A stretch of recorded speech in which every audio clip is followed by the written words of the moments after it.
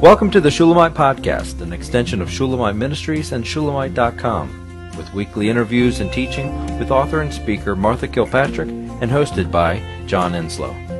This weekly podcast is a way to stay connected to the ministry.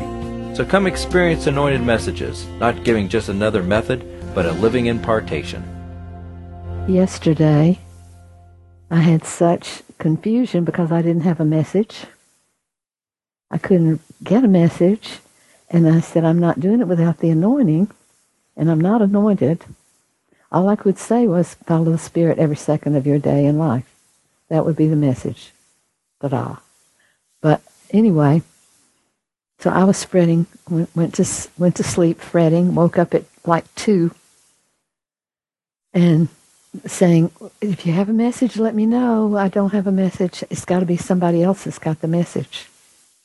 So, and then I didn't notify you till 6 in the morning, and I went, oh, that's so terrible. They wait. What do I know if they wait 3 times in the night to see if I've called for a meeting? And when I got into that, I went, as soon as they get here, I'm going to beg their forgiveness. I will never do that again, but I can't promise that I won't because I know God. So, Joan comes in because I'm in a crisis, and I'm just kind of freaked out. And so Joan comes in, and I say, oh, I'm such a mess. And you said, no, you're not. This is exactly what it should be. Okay. So I was all set to just grovel on the floor about doing that to y'all and promising I'll never do it again. But Joan gave me this quote from Art Katz, and I love it because it's true of me. Go with God and He lets you look like a dum-dum. So I figured I was going to look. She brought me that, and it's accurate. That's what He does. And He used to embarrass me so badly because He would do things and then do non-expected things, and He would have me do things I didn't want to do, and I would say, I'm just embarrassed at you because you go this way, then you go that way. So this is what Joan told me to encourage me. Well, I just came over this morning and I said, first of all, you are not a mess. There's no problem. And all you're doing is calling us to live the message you gave us last week. The message was Christ is coming soon. We need to be ready. And one of the directives you gave was we were to watch and be alert and be looking. And I feel like us getting the text this morning, the email at 6 o'clock, was just preparation and training.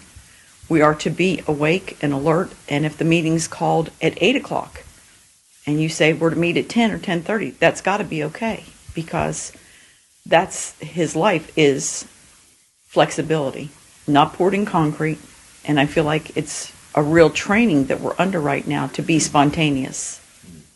And when God says it's time, then we all come and we meet.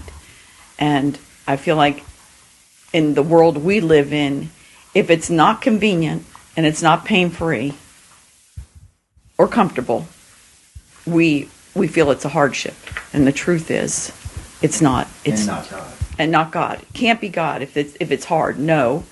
Everything in Christ's life that I look at was difficult and strange.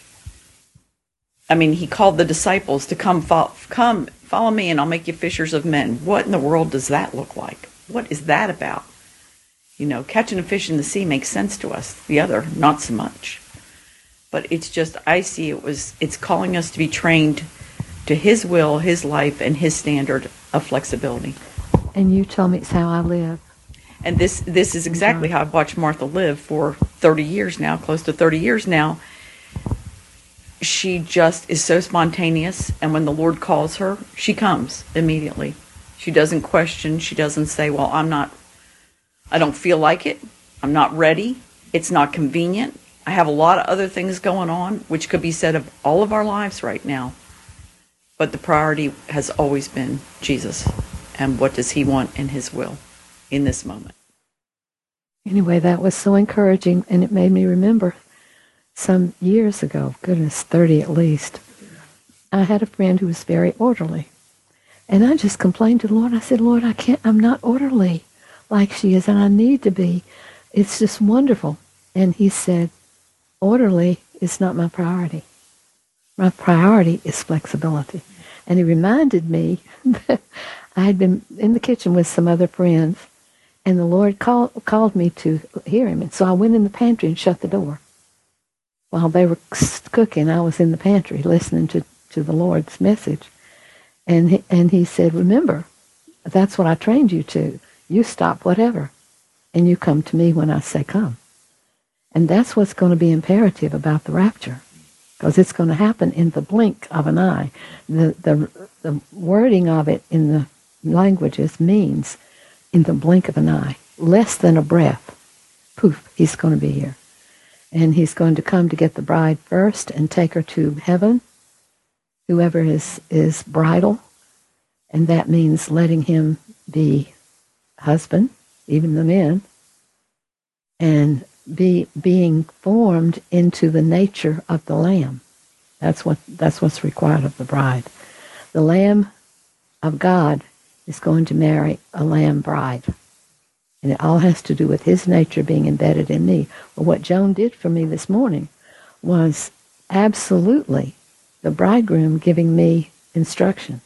She was in the Spirit, and she understood what I was feeling and what it took, and she understood my life.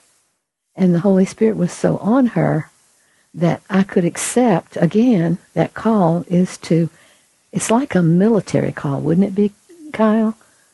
That you have to be awakened at whatever hour they say, right? In a military life is what we really have. We are soldiers, and called that by Timothy. So it was my lesson to learn what your lesson has got to be. And I have to agree, the Lord was perfect in what he had in mind. I just wasn't up to speed with him until Joan could give me his mind. And he does make you look like a dum-dum. That's somebody that really knows the Holy Spirit. The Holy Spirit, this is the Holy Spirit. The wind blows where it wills.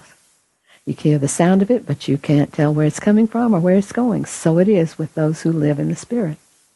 And that's going to have to be your life and my life if we're going to be in these two comings of Jesus.